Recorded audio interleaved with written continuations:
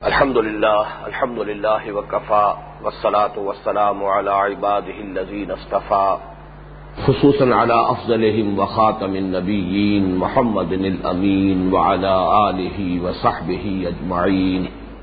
أما بعد فقد قال الله تبارك وتعالى: أعوذ بالله من الشيطان الرجيم. بسم الله الرحمن الرحيم.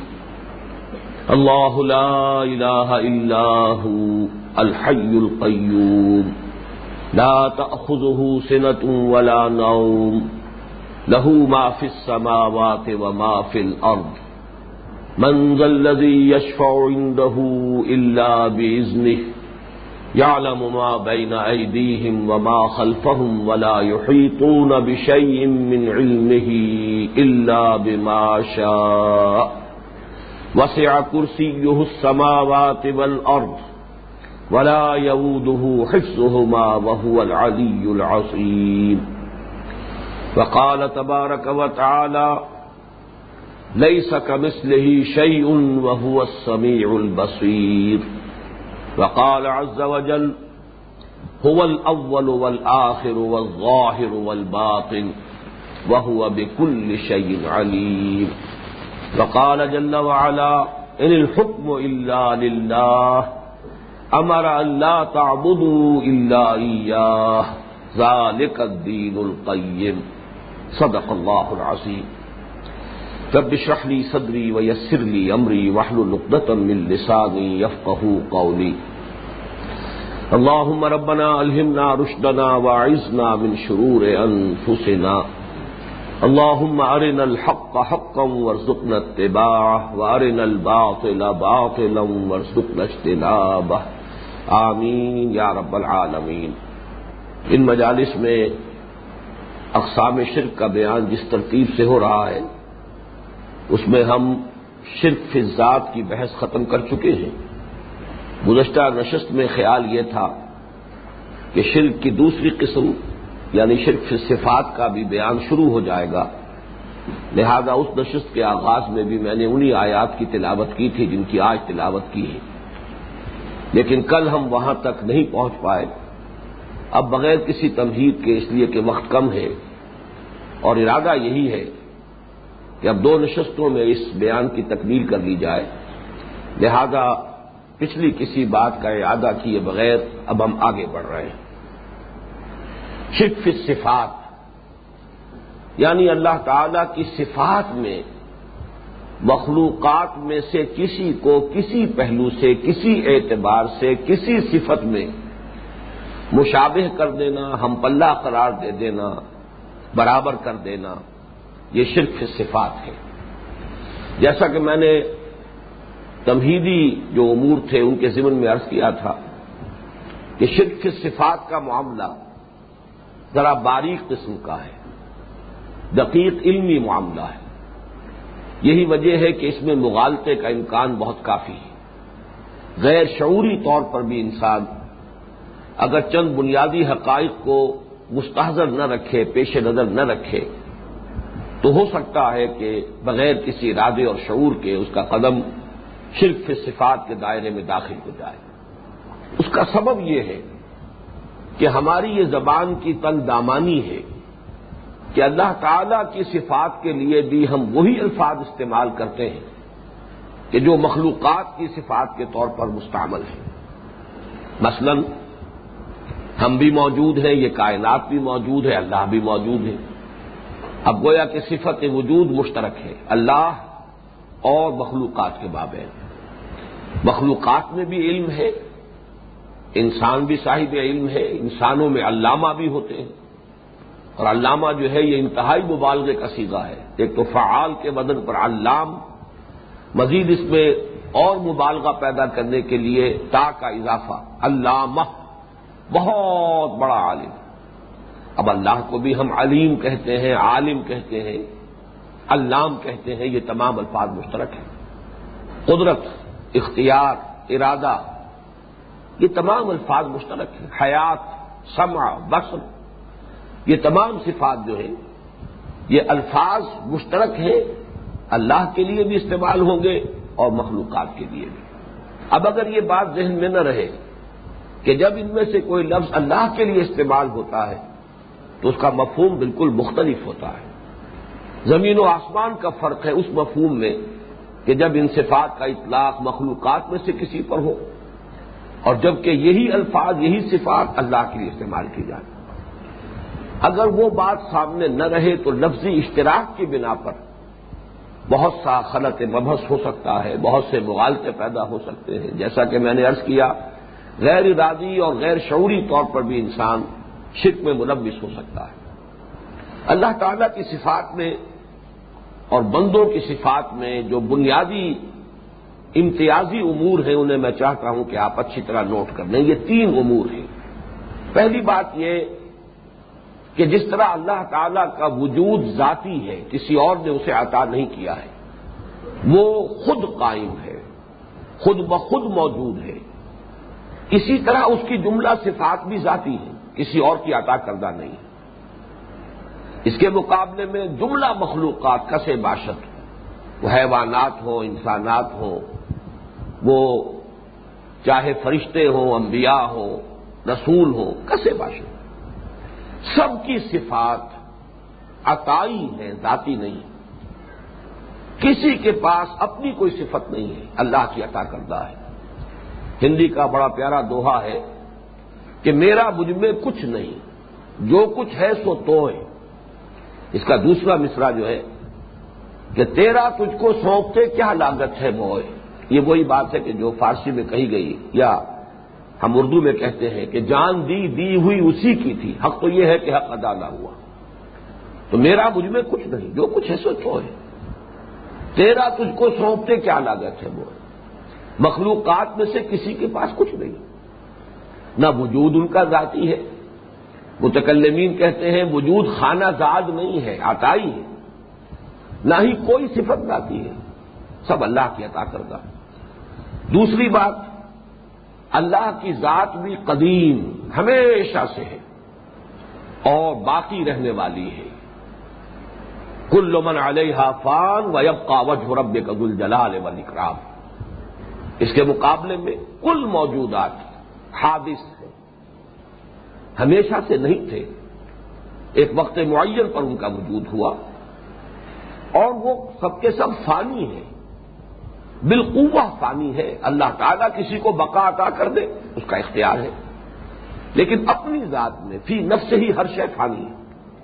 تیسری بات، اللہ تعالیٰ کی ذات بھی غیر محدود، لا متناہی، مطلق، ایبسولیوٹ، اسی طرح اس کی جملہ صفات لا متناہی، غیر محدود، ایبسولیوٹ، اس کا علم لا متناہی، غیر محدود، اس کی قدرت لا متناہی، غیر محدود، جس کے لیے ہماری زبان کے اعتبار سے بس صرف ایک لفظ ہے جس کا سہارا انسان لیتا ہے، اور اسی کو قرآن مجید نے بار بار جو ہے اللہ کی صفات کے ضمن میں دہرایا ہے۔ ہوا بکل شیء علیم، ہوا علی کل شیء قدیر۔ اب لفظ کل کے سوا یہ ہماری زبان کے تنگ دامانی ہے، اس لیے کہ زبان ظاہر بات ہے کہ مشاہدات پر مبنی ہوتی ہے، جو کچھ انسان دیکھتا رہا اس کے لیے وہ نام تجویز کرتا رہا، الفاظ بناتا رہا، تو ظاہر بات ہے کہ ان الفاظ کے اندر وہ محدودیت ہے کہ جو ہمارے مشاہدات میں ہے۔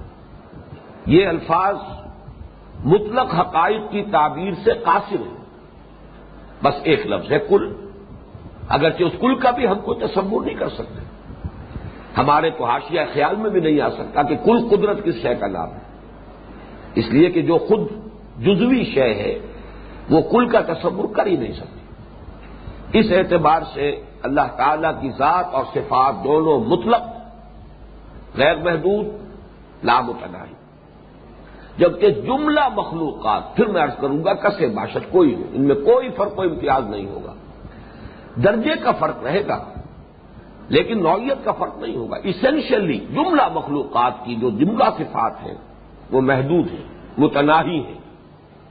یہ 3 ہیں ما بہل امتیاز امور، ان کو سامنے رکھا جائے تو صفات خداوندی اور انہی الفاظ کا اطلاق جب بطور صفت ہوتا ہے مخلوقات میں سے کسی پر، تو ان کے مابین جو فرق و امتیاز ہے اسے پیش نظر رکھا جائے۔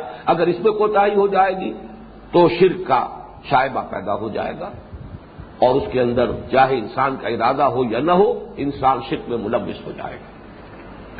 اب دیکھیے 5 صفات اللہ تعالی کی بنیادی مانی گئی ہیں۔ ویسے تو اللہ کے تمام اسماء بھی در حقیقت صفات ہی ہیں۔ اللہ کے تمام اسماء جو ہیں صفاتی اسماء ہیں۔ ان کو جب نکرہ کی شکل میں لائیں گے، کامن ناؤن کی شکل میں، تو اسے صفت کہیں گے۔ علیم، قدیر، یہ صفت ہے۔ العلیم، القدیر، الف لام لگ گیا، معرف باللام ہو گیا، اب یہ معرفہ ہے، اب یہ اللہ کا نام بن گیا۔ تو ہماری چونکہ کل معرفت جو ہے اللہ تعالیٰ کی، جو بھی ہم جس درجے میں بھی کسی اللہ تعالیٰ کی ذات و صفات کا کوئی تصور کر سکتے ہیں، وہ اللہ تعالیٰ کے اسماء کے حوالے سے ہے۔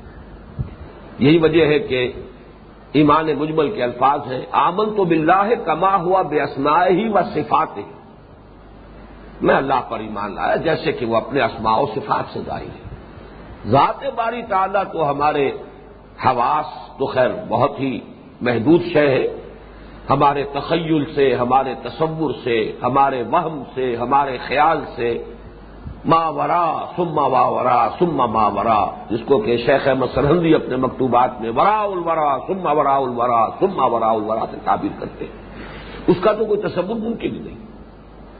اب صفات میں نوٹ کیجئے کہ اگرچہ جتنے نام ہیں، 100 نام ہیں، 99 نام ہے، تو گویا کہ اتنی ہی اللہ کی صفات بھی ہیں، لیکن ان میں سے 5 کو مانا گیا بنیادی۔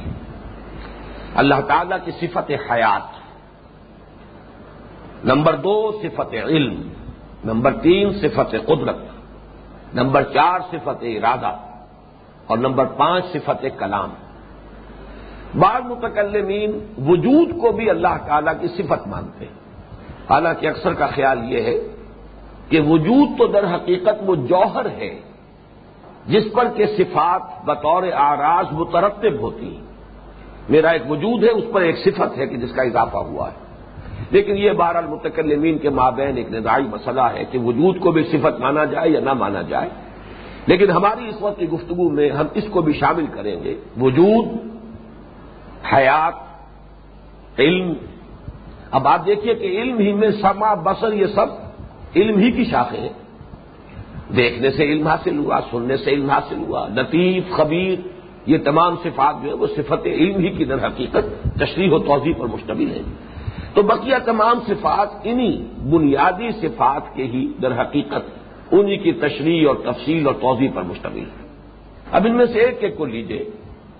ہم یہ محسوس کرتے ہیں کہ ہم بھی ایک ارادہ رکھتے ہیں، لیکن اگر یہ احساس نہ رہے کہ ہمارا ارادہ نہ ہونے کے درجے میں ہے، اس لیے کہ وہ تو تابع ہے، حالات سازگار ہو، اس کے لیے ضروری جو چیزیں ہیں، پری ریکویزٹس ہیں، وہ مہیا ہو جائیں، اور سب سے بڑھ کر یہ کہ اللہ کی مشیت بھی شامل ہو جائے، تب وہ ارادہ پورا ہوگا۔ وما تشاءون الا ان یشاء اللہ، تم نہیں چاہ سکتے یا تمہارے چاہے کچھ نہیں ہو سکتا الا یہ کہ اللہ چاہے، جبکہ اس کی شان یہ ہے کہ فعال لما یرید یفعل ما یشاء۔ یہ جو مشیت اور ارادہ ہے اللہ تعالیٰ کا، مشیت بھی در حقیقت ارادے ہی کی تعبیر ہے۔ اس کے مطلق ہونے کا قرآن مجید میں جو بیان آتا ہے، قل اللہم مالک الملک تؤتی الملک من تشاء وتنزع الملک ممن تشاء وتعز من تشاء وتذل من تشاء بیدک الخیر انک علی کل شیء قدیر۔ پھر یغفر لمن یشاء ویعذب من یشاء، مطلق، جس کو چاہے بخش دے، جس کو چاہے سزا دے۔ تو یہ مشیت مطلق، یہ کسی اور کی مشیت کے تابع نہیں ہے، اس کا ارادہ مطلق، اس کے ارادے کا پورا ہونا کسی اور کی اجازت یا سینکشن پر اس کا دار و مدار نہیں ہے۔ تو زمین و آسمان کا فرق ہو گیا، کہاں ہمارا ارادہ۔ اس لیے فرمایا گیا وَلَا تَقُولَنَّ لِشَيْءٍ إِنِّي فَاعِلٌ ذَلِكَ غَدًا إِلَّا إِن يَشَاءَ اللَّهُ، ہرگز مت کہنا کبھی کہ یہ کام میں کل ضرور کروں گا، مگر اس استثناء کے ساتھ اگر اللہ نے چاہا۔ میرا ارادہ ہے، میری خواہش ہے، میں نے یہ پروگرام بنا لیا ہے، کل مجھے راولپنڈی جانا ہے، اس کے لیے جو ضروری اسباب ہیں وہ فراہم کر لیے ہیں، گاڑی بھی ٹھیک ٹھاک ہے، پیٹرول کی ٹنکی بھی فل ہے، سب کچھ صحیح ہے۔ اس کے باوجود ذہن میں رہنا چاہیے اس کے باوجود میں نہیں جا سکوں گا اگر اللہ کو منظور نہیں. وَلَا تَقُولَنَّ لِشَيْءٍ إِنِّي فَاعِلٌ ذَلِكَ غَدًا إِلَّا أَن يَشَاءَ اللَّهُ.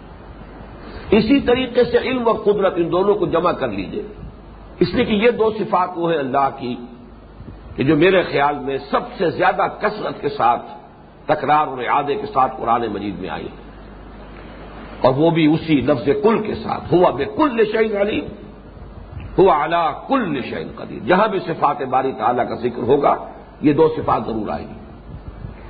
اب ان کے ضمن میں بھی ذرا نوٹ کیجئے، ہمارے پاس بھی کچھ علم ہے. بہت علم تھا جو اللہ نے اپنے نبیوں کو دیا، بہت علم تھا جو اللہ نے محمد الرسول اللہ کو دیا صلی اللہ علیہ وسلم. پھر علم ہے جو اللہ نے فرشتوں کو دیا ہے. لیکن یہ کہ کل علم محدود ہے، متناہی ہے، عطائی ہے، ذاتی نہیں ہے، حادث ہے، قدیم نہیں. کل قدرت جس کے پاس بھی جو طاقت ہے، جو اختیار ہے، عطائی ہے، اس کا ذاتی نہیں. محدود ہے، لامحدود نہیں، حادث ہے، قدیم نہیں.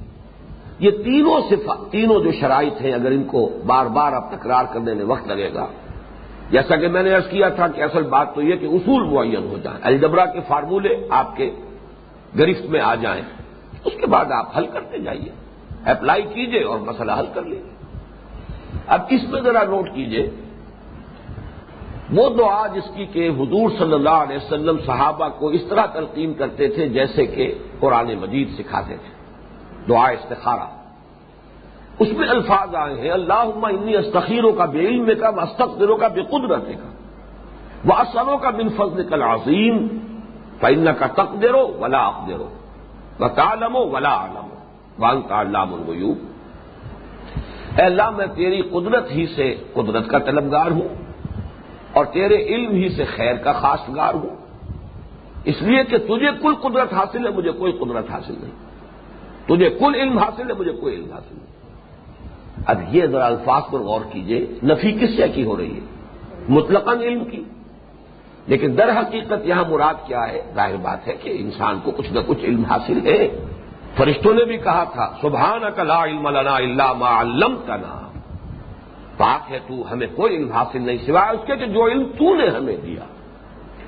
آیت الکرسی میں آیا ولا یحیطون بشیء من علمہ الا بما شاء. علم کل کا کل اللہ کا علم ہی، یہ اس کی ذاتی صفت ہے. اس میں سے وہ جس کو چاہتا ہے جتنا دے دیتا ہے، کوئی احاطہ نہیں کر سکتا اس کے علم میں سے مگر اتنا جتنا کہ وہ خود چاہے. ولا یحیطون بشیء من علمہ الا بما شاء.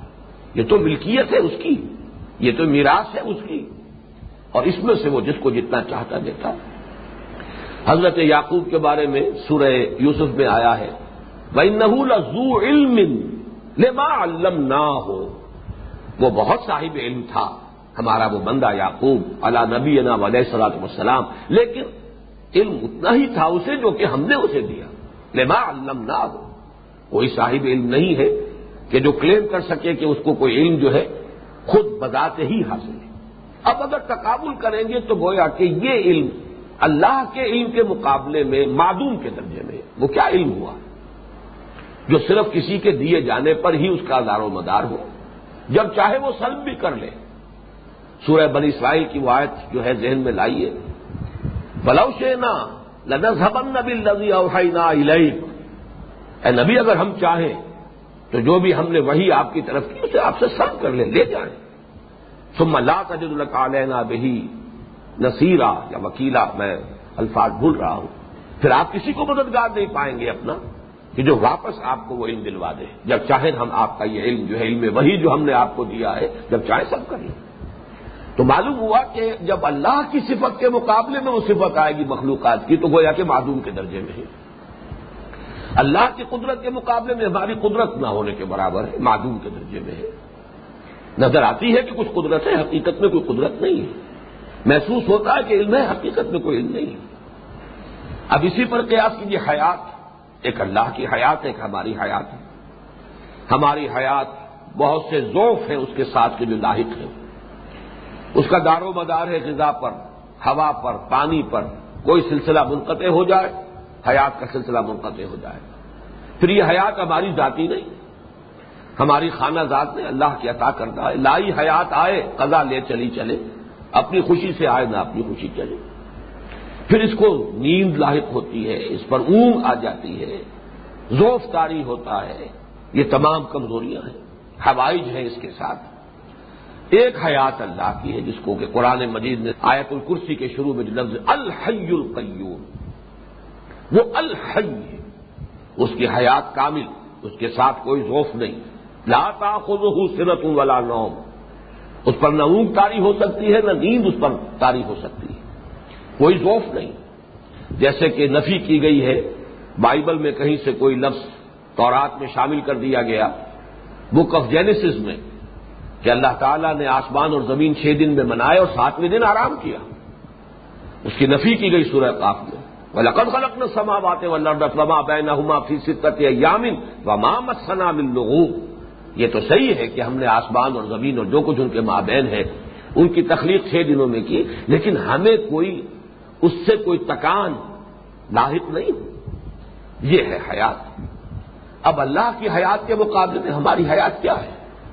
سورج کے مقابلے میں یہ ایک دیا جو ہے اس کی کوئی حیثیت نہیں. حیات مستعار کا لفظ ہمارے ہاں اردو میں ادب میں مستعمل ہے. تو مانگی ہوئی زندگی ہے، عطا کردہ زندگی ہے، اس نے دی ہے، اور جب تک وہ چاہے گا یہ تار حیات جو ہے برقرار رہے گا، جب چاہے گا توڑ دے گا.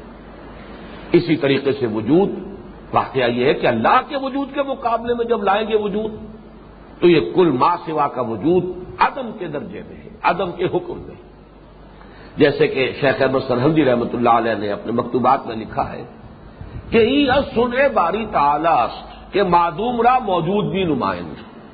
یہ تو اللہ تعالیٰ کی صنعت ہے، کاریگری ہے، یہ اس کی خلاقی کا کمال ہے کہ جو شے حقیقتاً معدوم ہے اسے موجود کر کے دکھا دیا، حقیقت کے اعتبار سے معدوم ہے.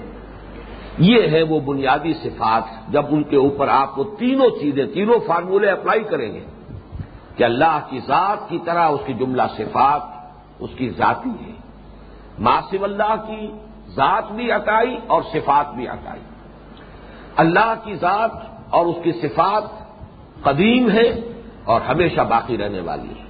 ما سوی اللہ جملہ مخلوقات کی ذات بھی اور صفات بھی سب کی سب حادث ہے اور بالقوہ فانی ہے، الا یہ کہ اللہ تعالیٰ کسی کو قرار عطا فرما دے اور بقا عطا فرما دے. نمبر 3، اللہ کی ذات اور اس کی جملہ صفات مطلق ہے، ایبسولوٹ ہے، غیر محدود ہے، لا متناہی ہے، جبکہ جملہ مخلوقات کا سے باشد ان کی تمام صفات متناہی ہے، محدود ہے. اب اس کے حوالے سے ذرا میں چاہتا ہوں کہ چند مسائل حل کر لیجیے. پہلا مسئلہ ہے ہمارے ہاں بڑا اختلافی مسئلہ، علم غیب کا مسئلہ. آیا نبی اکرم صلی اللہ علیہ وسلم کو علم غیب حاصل تھا یا نہیں؟ میں نے جب اپنی نوجوانی کے زمانے میں اس مسئلے پر کچھ تحقیق کرنے کی کوشش کی تو یہ حقیقت واضح ہوئی کہ یہ صرف ایک لفظی نزاع ہے جس پر کہ نہ معلوم کتنی بحث اور مباحثے کی گرمی رہی ہے ہمارے ہاں، اور ابھی تک ہے، جاری ہے، اور اسی کی بنا پر کفر کے فتوے بھی. غیب کے لفظ کی ڈیفینیشن مختلف کی گئی. کچھ لوگوں نے غیب کی ڈیفینیشن یہ کی ہے کہ وہ علم جو خود حاصل ہو جائے بغیر کسی کے بتائے. اس ڈیفینیشن کے اعتبار سے تو کسی مخلوق کے لیے کوئی علم غیب ہے ہی نہیں، سرے سے نہیں، بلکہ کوئی اور علم بھی نہیں. یہ علم غیب کیا، علم شہادہ بھی اللہ کے لیے بغیر کسی کو حاصل نہیں ہے. غیب تو بہت دور کی بات ہے. جبکہ دوسری جگہ غیب کے لفظ کا اطلاق ہوتا ہے در حقیقت ان چیزوں پر کہ جو عادتاً اللہ تعالی نے انسان سے مخفی رکھی، وہ امور غیبی ہیں. فرشتے ہمیں نظر نہیں آتے، ان کا وجود تو ہے، نظر نہیں آتا. اسی طریقے جنت اور دوزخ اب بھی موجود ہے، حضور کو اللہ تعالیٰ نے ان کا مشاہدہ کرایا ہے، لیکن ہمارے لیے وہ امور غیبیہ ہیں. اس اعتبار سے اللہ تعالیٰ اپنے رسولوں میں سے ان امور غیبی میں سے جتنوں کی اطلاع دینا چاہے اس کا اختیار ہے، اور وہ دیتا ہے تبھی تو نبی بنتا ہے. لا یظہر علی غیبہ الا من ارتضی من رسول، وہ اپنے غیب پر مطلع نہیں کرتا مگر جس کو بھی چاہے اپنے رسولوں میں سے.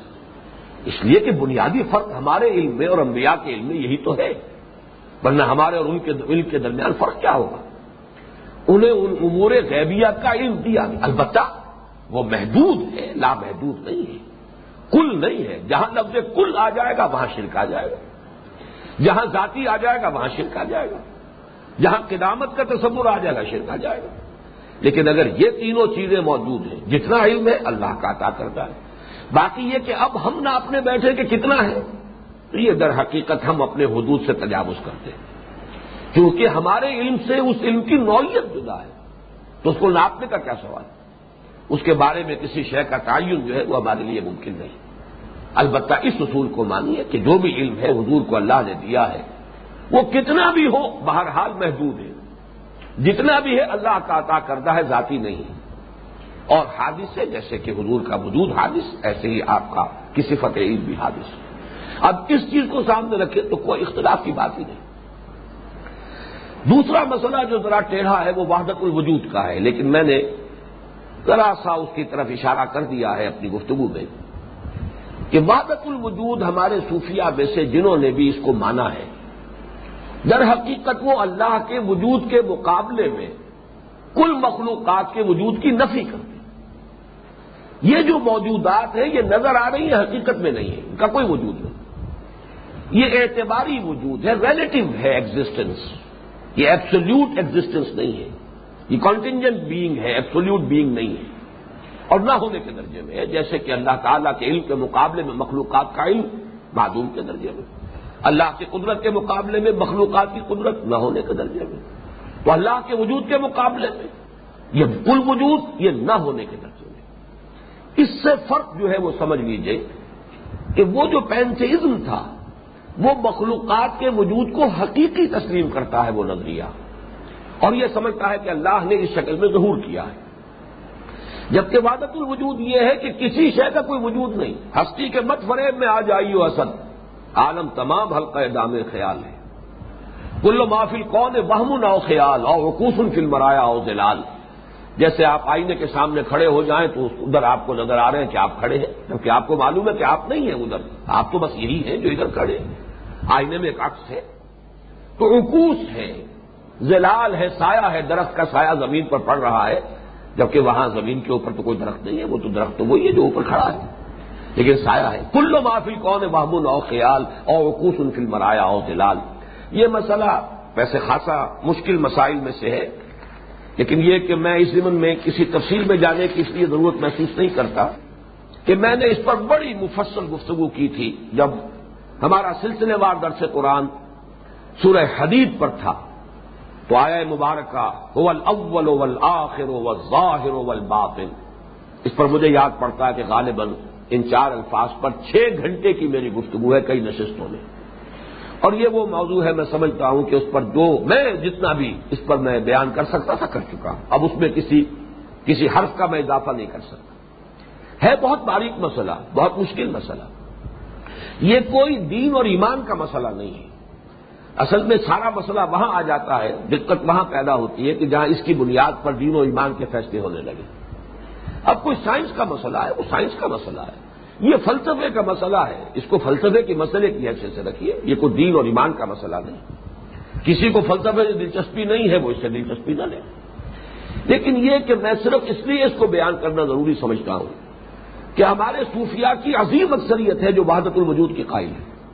شیخ احمد سرہندی رحمۃ اللہ علیہ آئے ہیں جنہوں نے وحدت الوجود کی نفی کرتے ہوئے وحدت الشہود کا نظریہ پیش کیا، لیکن شاہ ولی اللہ دہلوی رحمۃ اللہ علیہ نے مکتوب مدنی میں بالکل واضح فیصلہ دیا ہے کہ تعبیر کا باریک سا فرق ہے، ورنہ بات ایک ہی ہے، وہ بات ایک ہی ہے، اور وہ یہ ہے کہ یہ جو کچھ نظر آ رہا ہے لا موجود الا اللہ، یہ سب کچھ نظر آ رہا ہے، اپیئرنس ہے، یہ ریئلٹی نہیں ہے۔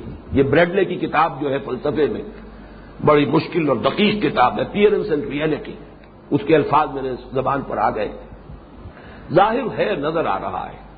شیخ احمد سرہندی نے مثال دی بڑی پیاری کہ جیسے اگر آپ ایک لکڑی لے کر اور اس کے ایک سرے پر کپڑا باندھ دیجئے اور اس میں مٹی کا تیل ڈالیے اور پھر اس کو آگ دکھائیے، یہ ایک شعلہ جب والا وجود میں آ گیا ہے، اس لکڑی کو تیزی سے دائرے میں حرکت دیجئے، دائرہ نظر آئے گا دیکھنے والوں، آج کی دائرہ نظر آئے گا، جبکہ آپ کو معلوم ہے دائرے کا کوئی وجود نہیں ہے، نظر آ رہا ہے، ہر چند کہے کہ ہے نہیں ہے، حالانکہ آپ کو معلوم ہے کہ ہے صرف ایک شعلہ جب والا، وہ ایک ہی شعلہ ہے، نظر آ رہا ہے آج سے دائرہ۔ تو مختلف طریقے پر اس کی جو ہے لوگوں نے تعبیر کی ہے، جس میں سے بہترین تعبیر میرے نزدیک وہ مولانا مناظر حسن گیلانی رحمۃ اللہ علیہ کی ہے۔ انہوں نے اپنی کتاب الدین القیم میں اس کی تعبیر کی ہے، جو میں نے عرض کیا تھا شرک فی الذات کے ضمن میں کہ اصل مسئلہ جو فلسفیانہ مذاہب میں جو سب سے بڑی دقت پیش آئی ہے، وہ سنویت والوں کو کوئی دقت نہیں، مادہ بھی قدیم، اللہ بھی قدیم، خدا بھی قدیم، قدیم نے قدیم سے چیزیں بنا لی۔ لیکن یہ کہ جو توحید کے قائل ہوں وہ کیا کریں، وہ کیا نسبت قائم کرے خالق اور مخلوق میں؟ اگر دو چیزوں کو مانیں گے سنویت ہو جائے گی، توحید ختم ہو جائے گی۔ اس اعتبار سے بہت پیاری مثال ہے جو مناظر حسن گیلانی نے دی ہے کہ آپ ذرا تصور کیجئے اپنے ذہن میں مثلا مینار پاکستان کا تصور لے آئیے، یہ آپ کے ذہن میں تخلیق ہو گئی مینار پاکستان کی۔ اب یہ برقرار رہے گا جب تک آپ کی توجہ اس پر مرکوز رہے گی، جیسے توجہ ہٹی اس کا وجود ختم ہو گیا، اس لیے وجود تو ہے ہی نہیں، وہ تو آپ کی توجہ ہے، اس توجہ کی وجہ سے وہ خیالی وجود جو ہے وہ آپ کے ذہن میں ہے، توجہ ہٹی اور وجود ختم، اور آپ ہی اس کے اوپر بھی ہیں، نیچے بھی ہیں، اندر بھی ہیں، باہر بھی ہیں، دائیں بھی ہیں، بائیں بھی ہیں، اس کا تو وہ وجود ہے ہی نہیں، لیکن ہے ذہن کے اندر ہے۔ اسی طرح یہ کائنات ہے، اللہ ہی اس کا اول بھی ہے، آخر بھی ہے، ظاہر بھی ہے، باطن بھی ہے، هو الاول والآخر والظاہر والباطن، اوپر بھی اللہ ہے، نیچے بھی اللہ ہے، دائیں بھی اللہ ہے، بائیں بھی اللہ ہے، اللہ ہی اللہ ہے، اندر بھی اللہ ہے، باہر بھی اللہ ہے، ظاہر بھی اللہ ہے، باطن بھی اللہ ہے، هو الاول والآخر والظاہر والباطن۔ اور دیکھیے بڑی خوبصورت بات، جیسے آپ کی یہ ذہنی تخلیق صرف آپ کے توجہ کے ارتکاز کے بل پر قائم رہتی ہے، اسی طریقے سے اللہ تعالی ہی تھامے ہوئے ہے جب تک اس کائنات کو، تو اس کا وجود ہے، ورنہ اس کا وجود کچھ نہیں۔ الحی القیوم، اللہ اپنی جگہ خود بخود قائم ہے، اس کی حیات ذاتی ہے، اس کا وجود ذاتی ہے۔ ما سوا کا جسے تم مخلوق کہتے ہو، یہ پورا سلسلہ کون و مکان، اس کے لیے اللہ قیوم ہے، اسے قائم رکھے ہوئے ہے، اس کی توجہ ہے جس سے کہ یہ قائم ہے، ذرا ہٹائے توجہ یہ نسیم منسیہ ہو جائے گی۔ اس اعتبار سے یہ وحدت الوجود کا مسئلہ جیسا کہ میں نے عرض کیا، اس کو صرف اس پہلو سے میں بیان کیا کرتا ہوں کہ ہمارے جو صوفیہ اس کے قائل ہیں اور اکثر و بیشتر ان سے یہ سوء ظن نہیں کرنا چاہیے کہ وہ شرک کے اندر مبتلا ہے، یہ ہمارے لیے بہت نقصان کی بات ہے۔ اصل میں فرق یہی ہے کہ عام لوگ پینتھیزم اور وحدت الوجود، یونٹی آف بینگ اور پینتھیزم، وحدت الوجود اور ہما وہ اس میں فرق نہیں کر پاتے، اور ویسے یہ کہ ہمارے شعراء نے جو تعبیر کی ہے اس میں واقعتاً پینتھیزم ہی کا رنگ پیدا ہو جاتا ہے۔ تو جیسا کہ میں نے عرض کیا، جیسے جہلا، شعراء، خطباء، واعظین، وہ تو شرک فی الذات کا بھی ارتکاب کر بیٹھتے ہیں مبالغہ آرائی کے اندر۔ اسی طرح شاعری میں تو ہے وحدت الوجود کی تعبیر جس انداز میں کی گئی ہے وہ پینتھیزم ہے، خود کوزا ہو، خود کوزا کرو، خود گلے کوزا، خود رندے سبو کش، خود برسرے آں کوزا خریدار بے آمد بشکست و رواں شد، وہ خود ہی کوزا ہے، خود ہی وہ مٹی ہے جس سے کوزا بنا ہے، خود ہی کوزا گر ہے، کوزے کا بنانے والا ہے، پھر اس کے اندر وہ شراب ڈال کر خود ہی پینے والا بھی ہے، اس کو خود ہی خریدتا بھی ہے، خود ہی پھر توڑتا بھی ہے، اور پھر آگے رواں شد، پھر کوئی اور بھی ساتھ بچھاتا ہے۔ اب یہ شاعری بڑی عمدہ ہے، بڑی پیارے الفاظ ہیں، بندشیں بڑی چست ہیں، صوتی آہنگ بہت ہی یعنی پسند آنے والا ہے بہت طبیعت کے لیے، لیکن یہ کہ اس کے اندر وہی سارا پینتھیزم کا تصور موجود ہے۔ اس اعتبار سے واقعتاً مسئلے کو الجھا بھی دیا گیا ہے، ورنہ وحدت الوجود، وحدت الشہود یہ دونوں ایک چیز ہے، اور ان دونوں کا فرق اور امتیاز قائم رکھنا چاہیے۔ پینتھیزم سے وہ بدترین شرک ہے، شرک فی الذات، اور یہ در حقیقت توحید کی بلند ترین منزل ہے۔ اسی لیے ہمارے صوفیہ کہتے ہیں کہ لا الہ الا اللہ کی پہلی منزل تو یہ ہے کہ لا معبود الا اللہ ہے، اس کی حقیقت تو اگلی نشست میں واضح ہوگی۔ اس سے ذرا اونچا انسان اٹھے گا تو تین الفاظ ذہن میں لے آئیے، لا محبوب الا اللہ، لا مطلوب الا اللہ، لا مقصود الا اللہ۔ اس سے بھی جب اونچا اٹھے گا انسان، اگر وہ لیول آف کانشسنس کے اعتبار سے اس لیول کو اٹین کر سکے تو لا موجود الا اللہ، لیکن اس کے یہ معنی نہیں ہے کہ جو کچھ موجود ہے وہ اللہ ہے، نہیں یہ ہے ہی نہیں، بس یہ فرق ہے در حقیقت وحدت الوجود میں اور پینتھیزم میں۔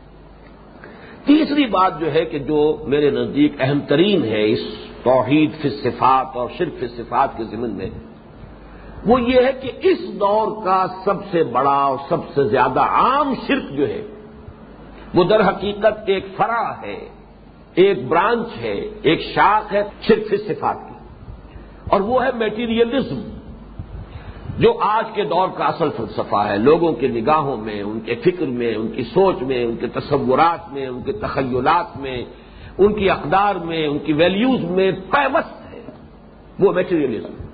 اس کی بنیاد کیا ہے کہ مادہ حقیقی ہے اور مادے کی صفات بھی حقیقی ہے اور مستقل اور دائم ہے۔ یہ جو ایک سائنٹیفک جو انداز فکر پیدا ہوا، خاص طور پر جس کو کہ کہا جاتا ہے فزکس میں نیوٹونین ایرا، جو ختم ہو چکا، ہم جس دور میں سانس لے رہے ہیں یہ آئنسٹائن ایرا ہے۔ لیکن مجھے بڑی خوشی ہوئی کہ ایک بڑی حقیقت میرے علم میں نہیں تھی، میرا تاثر کچھ زیادہ تھا۔ اسی جگہ پر جو اس سال چارلس گائے ایٹن صاحب کے جو لیکچرز ہوئے ہیں انہوں نے ایک بڑی پیاری بات کہی۔ میں یہ سمجھتا تھا کہ یورپ میں، مغرب میں تو لوگ تعلیم یافتہ ہیں، ان کے کا لیول آف کانشیسنیس بھی اوسط جو معیار ہے وہ اونچا ہے۔ انہوں نے مجھے کہہ کر حیران کر دیا کہ یورپ کے لوگ بھی اکثر و بیشتر جو ہے، عظیم اکثریت ان کی اب بھی نیوٹونین ایرا ہی میں جی رہی ہے۔ آئنسٹائن کے فکر کا لوگوں کو علم نہیں ہے، وہ تو چند لوگ ہیں کہ جو سائنسدان ہیں اور جو فزسسٹ ہیں ان کو معلوم ہے کہ آئنسٹائن کا نظریہ کیا ہے، کس طریقے سے مادہ تحلیل ہو چکا، اس کا تو وجود ہی ختم ہو چکا، اب انرجی ہی انرجی ہے، الیکٹرک چارجز کے سوا کچھ ہے ہی نہیں، کسی شے کا وجود ہی نہیں۔ تو مادیت حقیقت میں تو ختم ہو چکی ہے، لیکن یہ اذہان میں پیوست ہے۔ پوری تہذیب جو ہے اس وقت کی، جو گلوبل سویلائزیشن ہے، یونیورسل سویلائزیشن ہے، اس کائنات پر، اس زمین پر، اس گلوب پر جس طریقے سے مستولی ہے وہ، اس کے اندر یہ میٹیریلزم جو پیوست ہے، اس کی بنیاد کیا ہے کہ مادہ حقیقی ہے اور مادے کی صفات، پراپرٹیز آف میٹر مستقل ہے، دائم و قائم ہے، وہ کبھی بدلنے والی نہیں ہے، وہ غیر منفک ہے، مادے سے ان کو جدا نہیں کیا جا سکتا۔ اس سے جو نتائج نکلتے ہیں اب میں ذرا اختصار کے ساتھ ان کی طرف اشارہ کروں گا۔ ہمارے ہاں عقائد کی دنیا میں اس سے جو ایک بہت بڑا فتنہ پیدا ہوا، جس فتنے کے بانی کے سرزمین پاک و ہند میں تو سر سید احمد خان تھے مرحوم، ان کا خلوص اپنی جگہ پر، لیکن یہ کہ ان کا جو علم کلام تھا اس نے یہ بہت بڑا فتنہ پیدا کیا، اور وہ فتنہ اسی بنیاد پر سائنس کی نئی نئی آمد ہوئی تھی، انگریز حکمران کی حیثیت سے آیا تھا، ہم محکوم تھے، مرعوب تھے ان کی تہذیب سے بھی، ان کے علم سے بھی۔ سائنس تھی بھی ابھی اس دور میں کہ معلوم ہوتا تھا ہر چیز بالکل سرٹن ہے، قطعی ہے، یقینی ہے، اس میں تو کسی شک و شبے کی گنجائش ہے ہی نہیں۔ لہذا وہ سائنٹیفک ریشنلزم پیدا ہوا جس کی بنا پر معجزات کا انکار کر دیا۔ معجزہ کیا ہے؟ معجزہ حقیقت میں اس شے کا نام ہے کہ مادے میں جو صفات اللہ نے رکھی ہیں اس کی وضعیت کردہ ہے، اس کی ذاتی نہیں ہے، لیکن جب تک اللہ چاہتا ہے وہ صفات برقرار رہتی ہیں، جب چاہے اللہ جس سے چاہے اس کی صفت کو سلب کر لے۔ یہ کوئی دائم اور قائم صفات نہیں ہے۔ آگ میں جلانے کی صفت اللہ نے رکھی ہے، جب چاہے گا اس صفت احراق جو ہے جلانے کی صفت اس کو سلب کر لے گا، آگ نہیں جلائے۔ حضرت ابراہیم علیہ السلام کو آگ نے نہیں جلایا، اللہ کا حکم ہوا یا نار کونی بردم و سلام علی ابراہیم۔ پانی کی صفت ہے کہ وہ اپنی سطح کو برقرار رکھتا ہے، لیکن یہ صفت اللہ نے پیدا کی ہے۔ ایسا نہیں ہے کہ اللہ تعالیٰ صفت پیدا کر کے اب عاجز ہو گیا، اس کے ہاتھ بند گئے کہ اب میں کیا کروں، میں تو پانی میں یہ صفت رکھ چکا ہوں، اب یہ تو لا ينفک ہے، اس سے غیر منفک صفت ہے، لہذا میرے لیے کوئی راستہ نہیں رہا۔ نہیں، وہ علی کل شیء قدیر ہے۔ یہ ساری صفات جو دی ہے، جس کو بھی دی ہے، یہ در حقیقت اس کی عطا کردہ ہے۔ لا حول ولا قوت الا باللہ۔ اور جیسے کہ شیخ عبد القادر جیلانی کی وصایا جو ہیں، جو اپنے بیٹے کو انہوں نے وصیت کی، اس میں یہ الفاظ بھی ہیں کہ لا فاعل فی الحقیقت ولا مؤثر الا اللہ۔ حقیقت میں کوئی شے فاعل ہے ہی نہیں، فاعل حقیقی تو صرف اللہ ہے۔ نظر آتا ہے کہ ہم یہ کام کر رہے ہیں، ہم کہاں کر رہے ہیں؟ جیسے کہ ہمارے متکلمین نے کہا ہے کہ ہم اپنے اعمال کے خالق نہیں ہیں، کاسب ہیں۔ ارادہ ہم ضرور کرتے ہیں لیکن وہ عمل ہوتا ہے قدرت خداوندی سے، لہذا اعمال کا خالق اللہ ہے، کاسب ہم ہیں اپنی اپنی نیت کے اعتبار سے، ہم نے بھلائی یا برائی کما لی ہے۔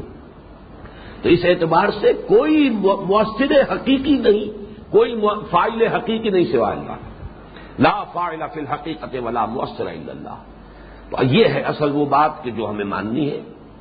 اللہ تعالیٰ نے چاہا اور پرندوں کی چونچوں اور ان کے پنجوں کے اندر جو چھوٹی چھوٹی کنکریاں تھیں ان کے ذریعے سے ہاتھیوں کو ہلاک کر دیا، پورے لشکر کو ہلاک کر دیا، جب چاہے کرے۔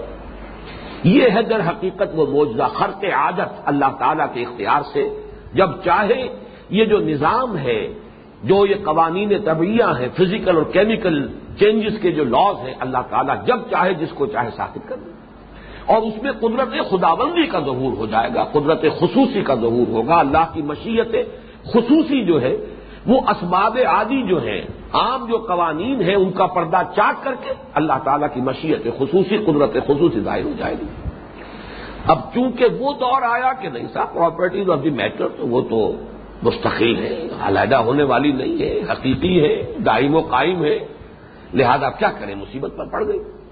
لہذا کسی نہ کسی طریقے سے آخر کوئی اس کی جو ہے کوئی توجیہ تو کرنی تھی، لہذا ان تمام چیزوں کی خالص طبیعی فزیکل توجیحات کی گئی۔ یہ مد و جزر کا معاملہ تھا، جب سمندر جو ہے وہ جزر پر تھا، حضرت موسیٰ اپنی قوم کو لے کر نکل گئے، جب فرعون آیا ہے وہ مد کی بات تھی اس لیے وہ ڈوب گیا۔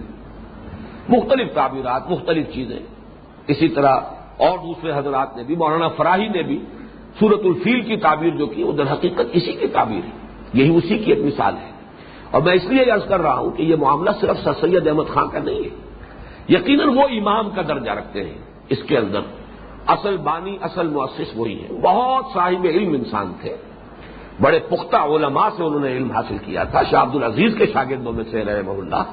اس اعتبار سے وہ کوئی آج کے دور کے منکرین سنت یا منکرین حدیث پر ان کو قیاس نہ کیجیے، لیکن بہرحال ایک نقطۂ نظر کے اندر کجی پیدا ہوتی ہے تو پھر انسان خشتے اول چون حد میں مار کر تاثریا میر اول دیوار کر۔